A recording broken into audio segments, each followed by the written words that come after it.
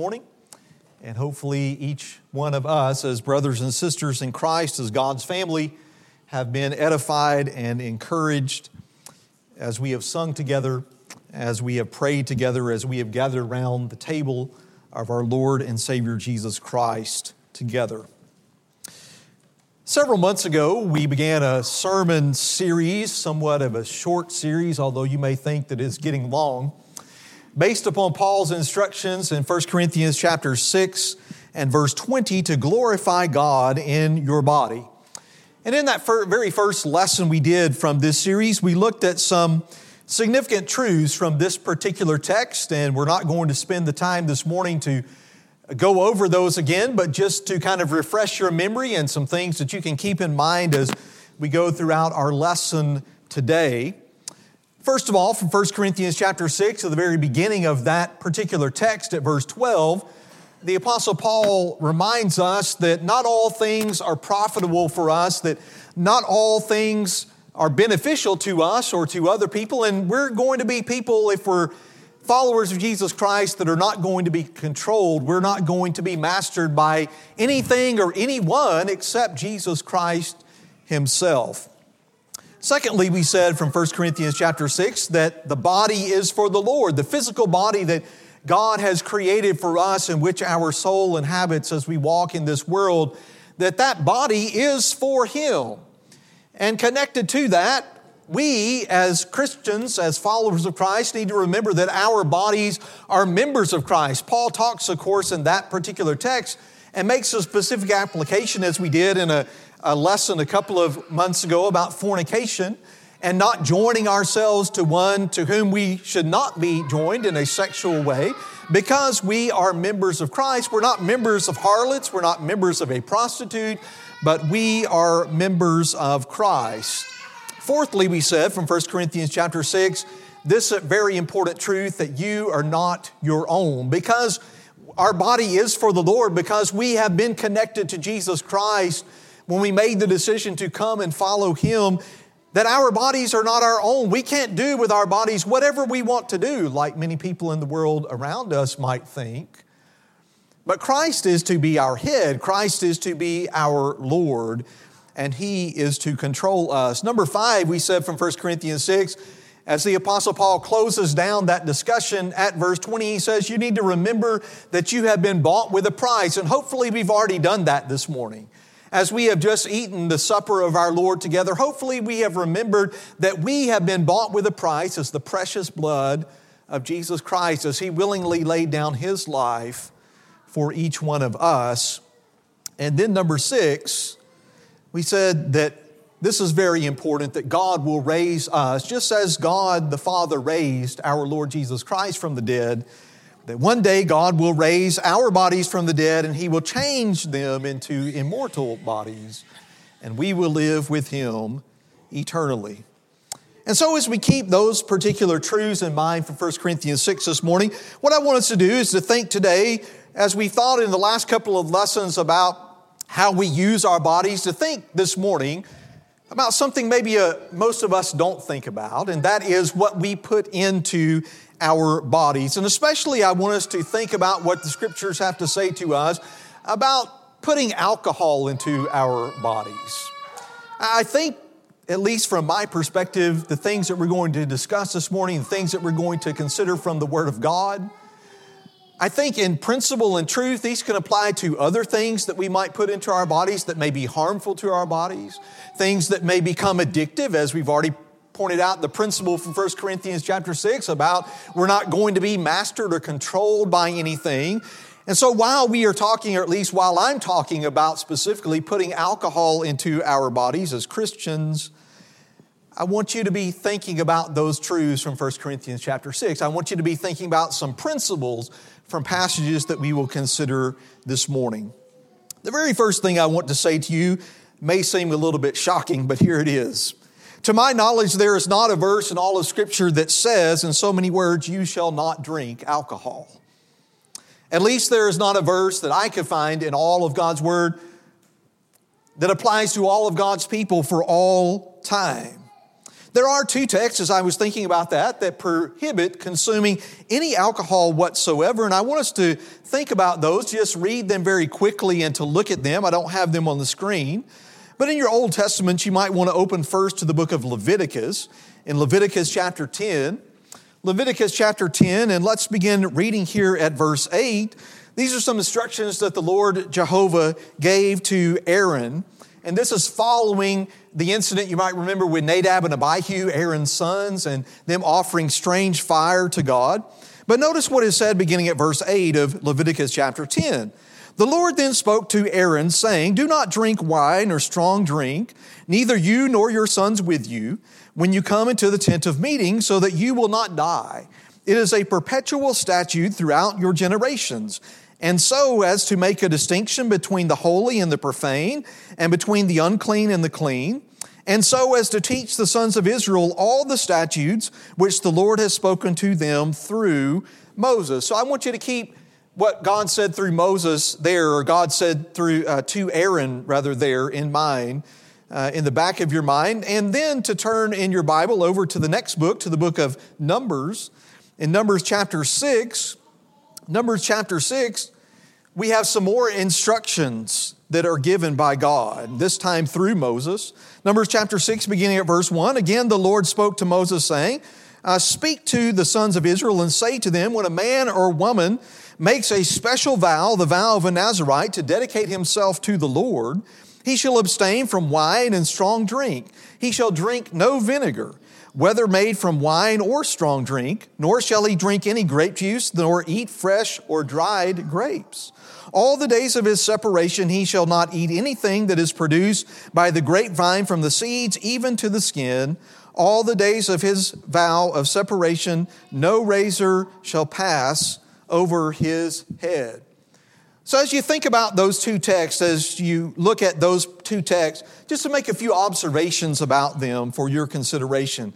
In the first text that we looked at from Leviticus chapter 10, God is directly commanding Aaron and his sons, which we know would be the priests, that they were not to drink wine. They were not to drink strong drink when they entered into the tent of meeting. This is, of course, during the time before the temple is built there in Jerusalem, long before Solomon comes along and builds that dwelling place for God among his people. But this is what we might call the tabernacle. And so as the priests, as Aaron and his sons would have been priests, this is the tent. This is a place where they were performing their priestly duties. This is where they went to offer sacrifice to God. This is where they went to offer all of their services to Jehovah God. In the second text that we looked at just a moment ago from Numbers chapter 6, God is directly commanding Israelites who were keeping the Nazirite vow. He says a part of keeping this vow is to make sure that you abstain from drinking wine, that you abstain from drinking strong drink, that you abstain even from drinking vinegar made from wine or strong drink, that you even abstain from drinking grape juice. And yes, if you noticed, and we read in that particular text, while a Nazirite was keeping his vow to the Lord, God says you can't even eat grapes. I believe, as we look at those two texts from the Old Testament in Leviticus 10 and Numbers chapter 6, that there are certainly some principles, there are some general truths from these two texts that we can apply to ourselves.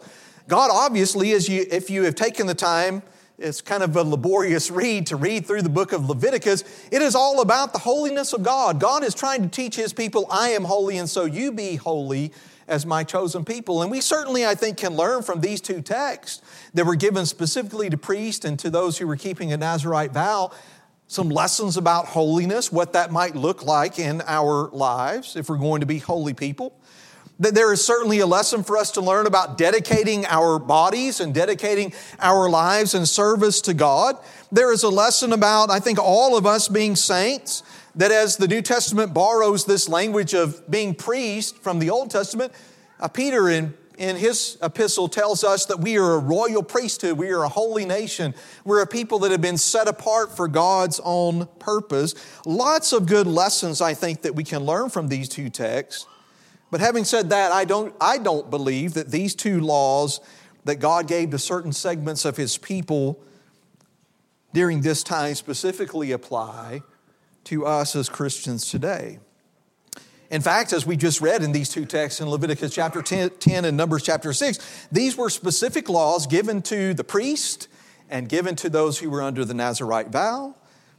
And they did not even apply, it seems to me, if I'm understanding correctly, to all Israelites during that particular time. And so again, as I stated just a few moments ago, to my knowledge, there is not a verse in Scripture that says, you shall not drink alcohol. So does the absence of a specific prohibition against alcohol ever touching the lips of a child of God mean that it is something that is wise for us to do? That is living our life according to God's wisdom? Does it mean that that's going to help us do what at least I've been trying to emphasize these last few lessons in 1 Corinthians chapter 6? Is drinking alcohol, is putting drugs into our body, is that something that's going to help us glorify God in our body, or something that is going to hinder us in that pursuit? I know that there are people, even some Christians, who might answer yes, emphatically yes, to those questions. But I believe that God's wisdom and God's warnings in His Word concerning this matter that we're speaking of today are clear enough to me that I can confidently say no. And if you disagree with that conclusion, I would just ask that you listen at least this morning, not so much to what I have to say about the Scriptures that we're going to look at, but listen to God. Listen to God speak. Listen to God's wisdom about these particular matters. I want us to do, there's a number of passages that we could look at, I guess, along these lines this morning, but just to look at two texts from the Old Testament and then to look at two texts from the New Testament. And we're going to go to the book of Proverbs, obviously a book about wisdom and God's wisdom to us about a whole lot of things concerning our earthly lives. First of all, in Proverbs chapter 20 and in verse 1. Proverbs 20 and in verse 1, the wise man says to us here, wine is a mocker, strong drink, a brawler, and whoever is intoxicated by it, or some translations may say whoever errs by it, is not wise. In this verse, it seems to me that the wise man kind of does what he does in a lot of the Proverbs, or even in the book of Ecclesiastes, even in the collection of the Psalms, that he is taking something that's inanimate and kind of making it animate. He is bringing that to life for us. And so I think in this verse, the wise man really is attributing the effects that wine and strong drink have on the person who is drinking them to the drinks themselves when he says that wine is a mocker and strong drink is a brawler. One who drinks these kinds of drinks becomes a mocker. He becomes one who very quickly maybe isn't sober-minded as he should be as a child of God. He becomes one maybe who is ridiculing those things that are holy, those things that are serious, those things that are of God Himself. And oftentimes one who drinks alcoholic drinks becomes a brawler. He becomes a person who is just out of control. He becomes a person who, if you think about someone who is just very loud, someone who is very obnoxious, someone who is just raging at the things that they say and they do, someone again who is not in control of himself, he is not living a self-controlled life. And of course, the New Testament has some things to say to us about that, doesn't it? Not just about this specific topic, but we as Christians are to be self-controlled people. That is a fruit of the Spirit. If the Spirit of God is actually working in our life, that's going to be shown in our life. And so that being true, the wise man says to us here in this verse that whoever errs or whoever is intoxicated with alcoholic drinks is not a wise person. A few chapters over in chapter 23 of the book of Proverbs, chapter 23, toward the end of this particular chapter, beginning at verse 29, the writer here asks some questions, and I think he's trying to paint a picture for us of this particular person and what his life looks like. He says at verse 29, who has woe, who has sorrow, who has contentions, who has complaining, who has wounds without cause, who has redness of eyes, those who linger long over wine, those who go to taste mixed wine. Do not look on the wine when it is red, when it sparkles in the cup, when it goes down smoothly. At the last it bites like a serpent and stings like a viper. Your eyes will see strange things, and your mind will utter perverse things. And you will be like one who lies down in the middle of the sea, or like one who lies down on the top of a mast. They struck me, but I did not become ill. They beat me, but I did not know it. When shall I awake? I will seek another drink.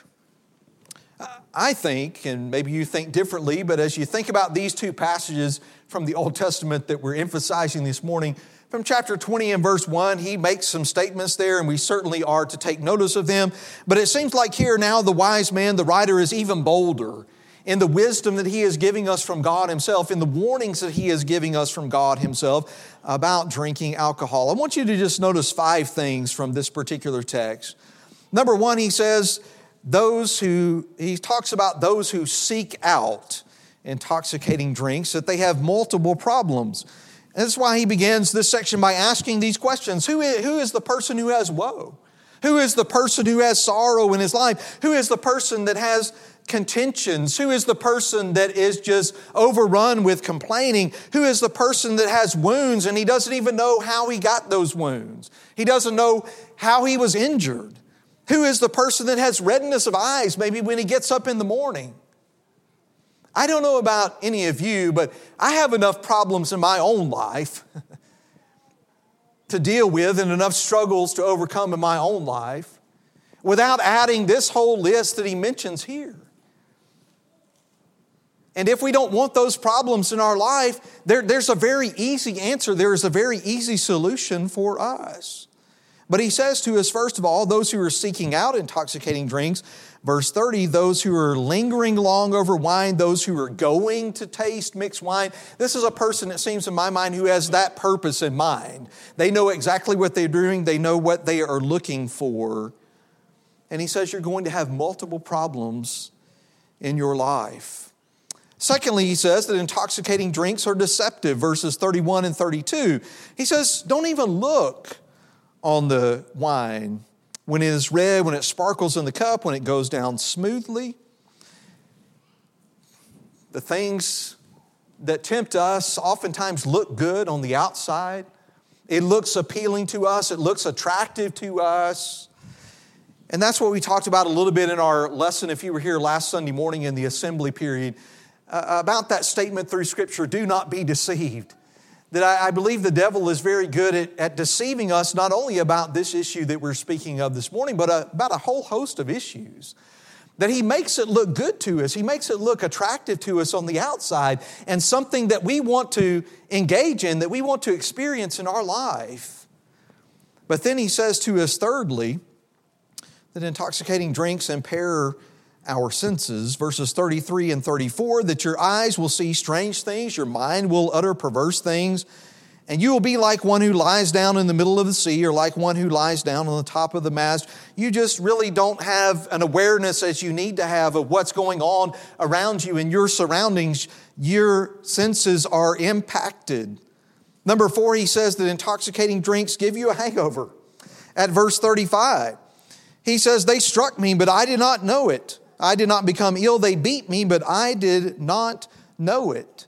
And then finally, from this passage, number 5, intoxicating drinks are addictive. Verse 35, the end of that verse, here is this man saying, when shall I awake? I will seek another drink. This seems to have totally taken over his life, that something maybe that started out as just one drink, something that started out as something that's very small and something that this person thinks they can manage, they can control, ends up managing them and ends up controlling them to the point that this is their whole focus in life. And it does consume them. So let me ask you just a couple of questions about that. What message do you think, especially Proverbs 23, what message do you think these very vivid, very colorful descriptions are telling us? Are they telling us that it is wise or it is not wise to drink alcohol? Are they telling us that drinking alcohol will help us again in glorifying God in our bodies, or they will be a hindrance to us as we try to fulfill this instruction to glorify God even in our physical bodies? Then I want us to take a look at a couple of passages from the New Testament along these lines. First of all, from the book of Ephesians. In Ephesians chapter 5, we probably don't think about the book of Ephesians addressing this particular subject, but I think it has some wisdom to give us along these lines. Ephesians chapter 5, beginning at verse 15. The Apostle Paul writes here, he says, "Therefore be careful how you walk, not as unwise men, but as wise, making the most of your time because the days are evil. So then do not be foolish, but understand what the will of the Lord is. And do not get drunk with wine, for that is dissipation, but be filled with the Spirit, speaking to one another in psalms and hymns and spiritual songs, singing and making melody with your heart to the Lord, always giving thanks for all things in the name of our Lord Jesus Christ to God, even the Father, and be subject to one another in the fear of Christ." There are obviously two ways that the Apostle Paul is laying before his audience there in Ephesus and us today. Two different ways that we can choose to live our lives. We can either choose to live our life and walk in God's wisdom, or we can choose to live our life and walk unwisely. We were talking a little bit about this particular point, I think, in Xavier's class this morning from 1 Corinthians chapter 2 about the wisdom of man versus the wisdom of God. And that's, I think, really what Paul is saying here in this text. We get to decide, and he's addressing this especially to Christians. We get to decide, we get to choose how we want to walk. There's a wise way to walk, and there's an unwise way to walk. Notice here in this whole text, the wise way includes things like understanding Christ's will in our life.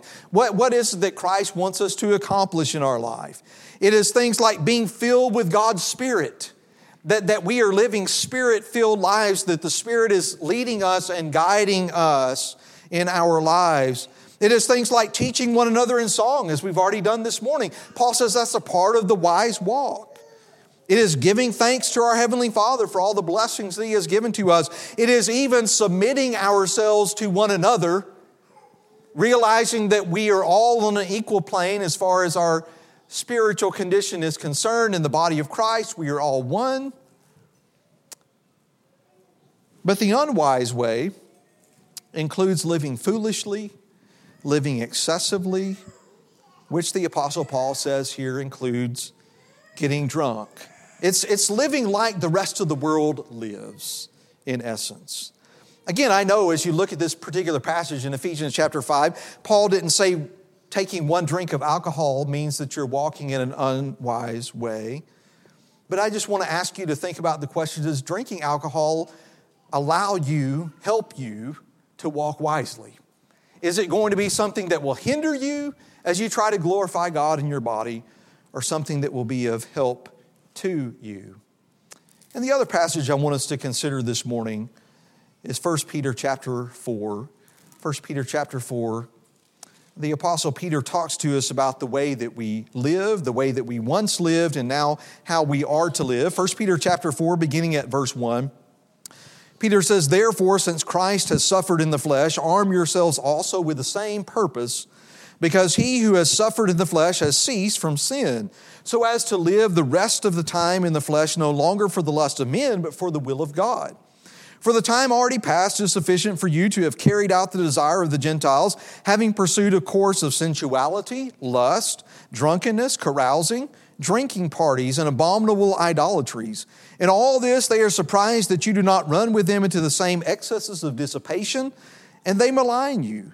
But they will give account to him who is ready to judge the living and the dead." We all recognize, and I think the older we get, the more we really see the reality of this truth, that our time here on this earth is very, very short. Even if we live to be 80, 90, 100 years old, it is very, very short. It goes by in the blink of an eye. And since that is the truth of the matter, since our time here on earth is very short, the Apostle Peter was encouraging and urging his brethren in the first century and us today that we need to spend whatever remains of the time that God has given to us here. We need to spend that time living to accomplish God's will, not to live like we lived before we became Christians, not to live just to satisfy our own desires and desires that don't glorify God. And so Peter includes in that list what these people once were, kind of like the Corinthians in 1 Corinthians chapter 6. He says, you have had enough time in your life to pursue this kind of unwise course in your life. You've had enough time to pursue this kind of worldly course in your life. And he mentions there in those things drunkenness and drinking parties. Not only does Peter say, it seems to me in this text, that we must not get drunk, but he also says we don't need to be a part of that crowd that's going to just gather for the purpose of drinking alcohol. We don't need to be associated with drinking parties, and that could have lots of, I think, applications for our lives. But let me ask you again, what message do you think Paul and Peter are sending to us, that it is a wise thing for us to drink alcohol or it is an unwise thing? That drinking alcohol, again, is going to help us in our pursuit of glorifying God, or it's going to be something that hinders us? Well, this is something that a lot of people deal with. This is something that a lot of people struggle with. This is something even that those who are Christians struggle with. And as we close this morning, I want to read just a short part of an article that I read several years ago. It was written by a gospel preacher about drinking alcohol, but he closes by telling this little story, a true story. He said, on March the 8th, 2015, I received a phone call from a young man in jail in Texas. He called me after having been shot during a domestic altercation with his girlfriend, which occurred after both had been drinking. He'd been treated for his wound, arrested, and incarcerated.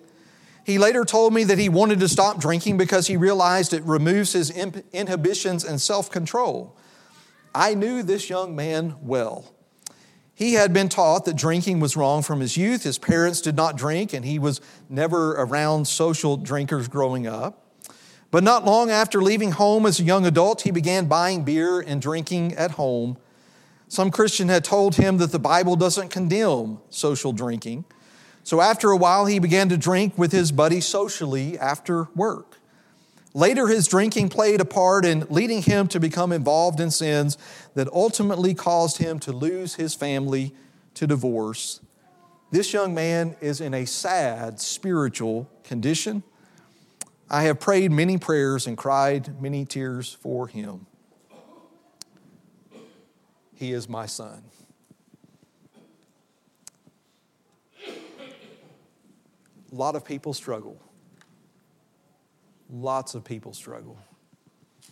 And just because we think that we are faithful Christians, that our children are not going to struggle with this, we need to have our eyes open, brothers and sisters, to just how addictive and how destructive drinking alcohol can be. It can happen to any of us. And so let us not be deceived. Let us not think that we are strong enough that we will never fall. This is real life stuff. Where we began this morning from 1 Corinthians chapter 6. If you belong to Christ, your body belongs to Him. And therefore, I believe it's very clear from that passage and other passages that we are under obligation to glorify God in our body. What about you this morning? Do you belong to Christ? That's where you need to start if you don't. This lesson is not really designed to help you necessarily, to tell you how you need to respond to the grace and mercy and love that God has offered us through His Son, Jesus Christ. But He certainly has offered us that. And He has the power to change all of our lives so that we can live for Him. We can glorify God in our bodies. As we sing this song of invitation and encouragement that our brother Jacob has chosen for us, would you think about the invitation of Jesus Christ? If you need to respond in any way to that invitation to become His child this morning or to come back to Him if you wandered away from Him, won't you make your way to the front as we stand and as we sing?